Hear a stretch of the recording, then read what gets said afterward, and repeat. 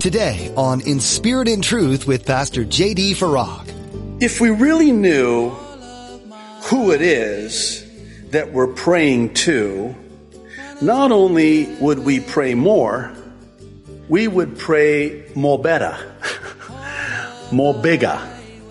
I know it's not good for an Arab to try to talk pidgin, but there you go. No, think about that. True? Am I right? If we really knew who it is that we're praying to, wouldn't we pray more? This is In Spirit and Truth, the radio ministry of Pastor J.D. Farag of Calvary Chapel, Kaneohe. Pastor J.D. is currently teaching through the book of Ephesians. How much do we forfeit by asking God for too little? Pastor J.D. poses this question today as he teaches on why we pray. We know we should pray, but it's all about who we know and pray to. As our Heavenly Father, we can approach God confidently because of the relationship we have with Him because of Jesus. Ask big. Now, be sure to stay with us after today's message to hear how you can get your own copy of today's broadcast. Subscribe to the In Spirit and Truth podcast or download the In Spirit and Truth iPhone or Android mobile app. Now, here's Pastor J.D. in Ephesians chapter 1 with part 1 of his message, Why Pray? Let's get into the Word. Again, really looking forward to what the Lord has for us today. We're going to finish Ephesians chapter 1. On Sunday mornings, we're going through Ephesians, having completed Galatians, and we're going through chapter by chapter and verse by verse. And so our text today will be verses 15 through 23. So beginning in verse 15, the Apostle Paul is writing, and by the Holy Spirit says, "For this reason, ever since I heard about your faith in the Lord Jesus and your love for all God's people, I have not stopped giving thanks for you, remembering you in my prayers. I keep asking that the God of our Lord Jesus Christ, the glorious Father, may give you the spirit of wisdom and revelation so that you may know him better. I pray that the eyes of your heart may be enlightened in order that you may know the hope to which he has called you, the riches of his glorious inheritance in his holy people, and his incomparably great power for us who believe. That power is the same as the mighty strength he exerted when he raised Christ from the dead and seated him at his right hand in the heavenly realms, far above all rule and authority, power and dominion, and every name that is invoked, not only in the present age, but also in the one to come. And God placed all things under his feet and appointed him to be head over everything for the church, which is his body, the fullness of him who fills everything in every way. Wow. I've titled today's teaching simply, Why Pray?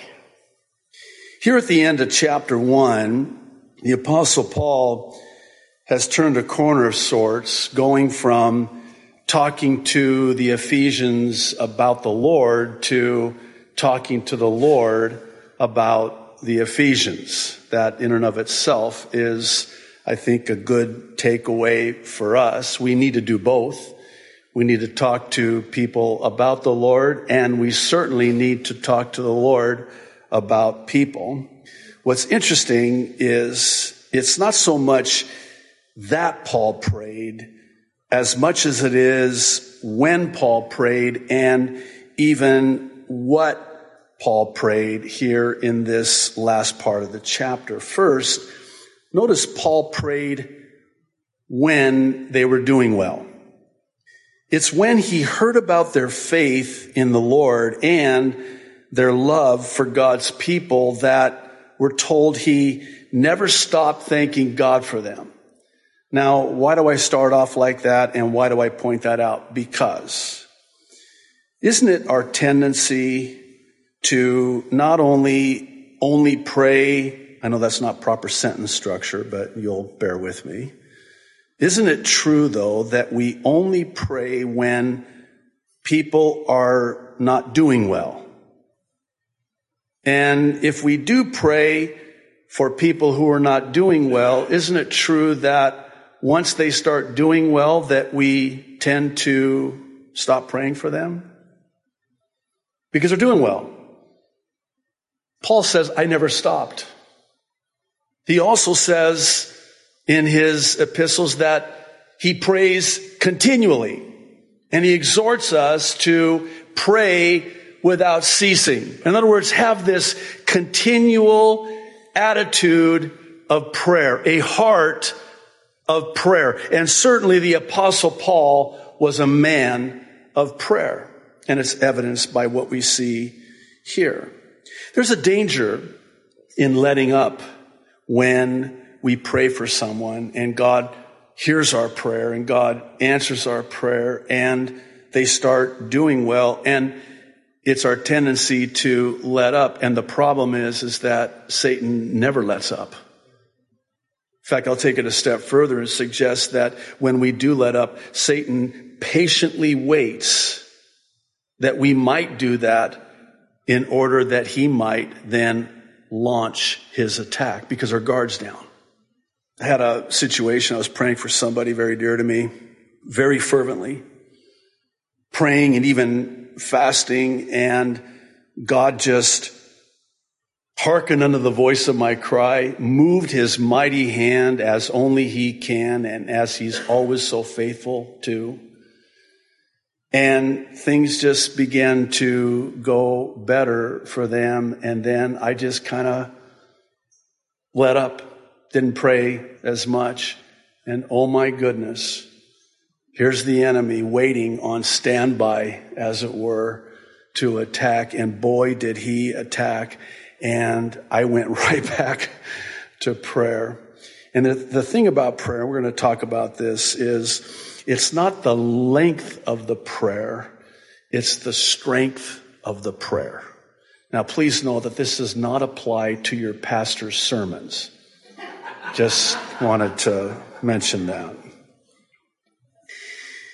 That's when he prayed, but starting in verse 17, we see what he prayed, which is interesting on his face because he kept asking that God would give them wisdom and revelation to know him better. Well, that's interesting to me. And here's why. Notice what he didn't pray. He didn't pray that God would provide them with next month's rent. He didn't pray for financial provision. He didn't even pray for a physical healing. His prayer was that they would know him better. That's very interesting to me. Then in verses 18 through 21, he prays that the eyes of their hearts would be enlightened to the hope to which God had called them, and in the riches of his glorious inheritance in his holy people, and his incomparable and matchless power for those who believe. That's not all. You'll forgive me for sounding like an infomercial, but there's more. He then goes further, describing God's great power, and this is extremely important, as being the same as the strength and the power that he had to raise Christ from the dead. I want you to hang on to that. That's going to come back into play here momentarily. Not only did this power raise Christ from the dead, it also seated him at the right hand of the Father in heaven, far above all the demonic powers. And Paul even delineates them as rulers. These are the rankings. I hope you understand that in the spiritual realm, there are different rankings like that which we would see in the military. And Paul delineates them here.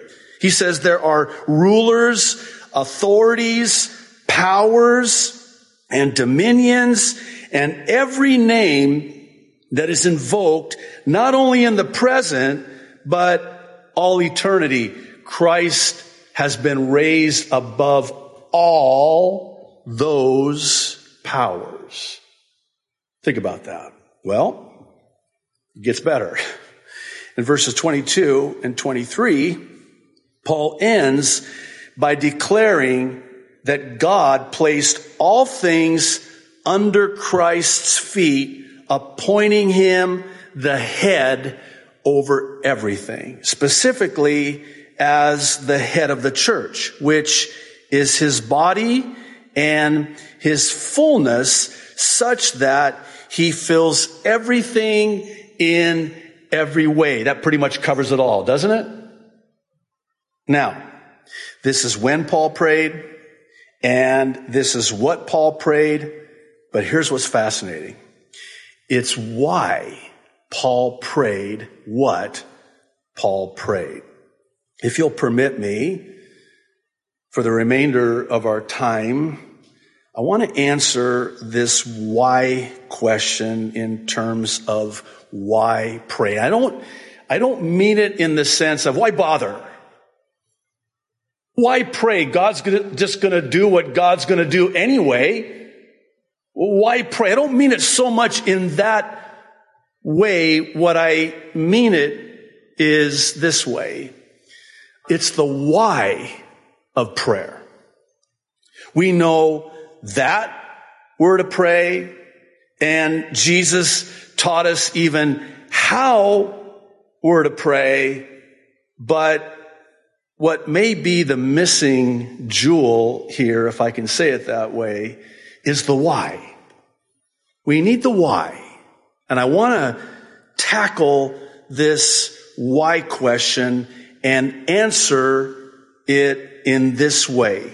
Simply put, the answer to why pray is because of who we pray to. Let me say the same thing in a different way. Why we pray is because of who we pray to. That's why. That's why. I want to explain that if you'll bear with me. You've heard this saying, it's not what you know, it's who you know. I know people in high places. Yeah. I got connections, you know. Do you know who I know? How about this one? You know who my daddy is? Oh, yeah. You don't know who I know. It's not what I know, it's who I know. All I have to do is say the word. That's all I have to do, is just say the word. And by the way, when I do, there's a heavenly hush, as it's been referred to. You know, one of the things that's really striking to me, actually quite stunning if you think about it, is that our prayers are so special to God that they're fragrant before His throne. Think about that. When we pray, it is a pleasant, aromatic fragrance that is pleasing before the throne of Almighty God. When I was a little boy, my mom, who loved me very much, can't blame her. Okay, I was a mama's boy, whatever. But she would always tell me that she just loved to hear my voice. And she just loved it when I, would talk. And certainly as I got older, she would call me. She would use, guilt, of course, the gift that keeps on giving, as every mom is very apt at doing. And she would go, Wahido, and she would talk with that thick, high-pitched soprano accent, Wahido, why don't you call me? I want to hear your voice. I can still hear her voice, wanting to hear my voice. It brought her great joy to hear. And then, you know how it is, your parents would always say this to you, particularly your mom, you wait till you have children of your own. Right? Can I get a witness here? And, when you're young, you're like, yeah, whatever. And then you have children of your own. You're going, oh my goodness. I have, I'm not going to go there. That's enough of my problems, but I have children of my own. Let's just put it that way. I love to hear their voice. It brings me great joy as an earthly father to hear them talk, and certainly to have them ask me for something. It brings great joy to me. So, here's the thing. If we really knew who it is that we're praying to, not only would we pray more, we would pray more better. More bigger. I know it's not good for an Arab to try to talk pidgin, but there you go. No, think about that. True? Am I right? If we really knew who it is that we're praying to, wouldn't we pray more? We have access to the one who is all-powerful, all-knowing, all-present, Almighty. We have access to His throne of grace, and we can approach His throne of grace confidently, boldly, not arrogantly, confidently. We can have the confidence that we can ask Him for anything. That's who He is. And that's who we have access to as our Heavenly Father because of Jesus Christ the Son. And what do we do? You know that hymn, I just thought of this, what a friend we have in Jesus. You know that verse in that wonderful hymn that goes something like this. Oh, what peace we often forfeit because we don't carry things to Him in prayer. Oh, I shudder to think how much in my life I have forfeited because I've not prayed. I made this comment at one of our prayer meetings, and perhaps this is as good of a time as any to share it again. But if you were to ask me what my one regret is, looking back at the over 35 years that I've been walking with Jesus, what my one regret would be, if I had to do it all over again, what would I do differently? You know what that is? I would have prayed more. I would have prayed more. I wonder what God could have done had I prayed more. My only regret. There's an interesting story that's told of Alexander the Great. He's known, of course, for conquering the entire known world of his time. In fact, when he ran out of countries to conquer and empires to conquer, it's reported that he actually wept. And that's what he's known for. But what he's not so well known for is that he was actually very compassionate towards his people. As the story goes, he set aside one day a year and called it Compassionate Day, in which he would randomly select people from across his kingdom and allow them on that day to ask the king for a special request that he would grant whatever it was. However, most people would only ask for such things as food, clothes, money for medicine, and the like. That is until one particular year when a peasant requested that he be given a large palace with a large banquet hall so he could host large meals for all of his friends. To the astonishment of all present that day, Alexander the Great granted his request. When the king's men asked him why he would grant this man's outrageous and extravagant request, he told them that all the people are asking for are mundane things, things that they could ask just anyone to give them. They don't need a king to give them such things. Anyone with extra goods could do that. This man is the first man that's really made me feel like the king I am. For only I can grant such a request. Wow. I wonder if we're honest with ourselves.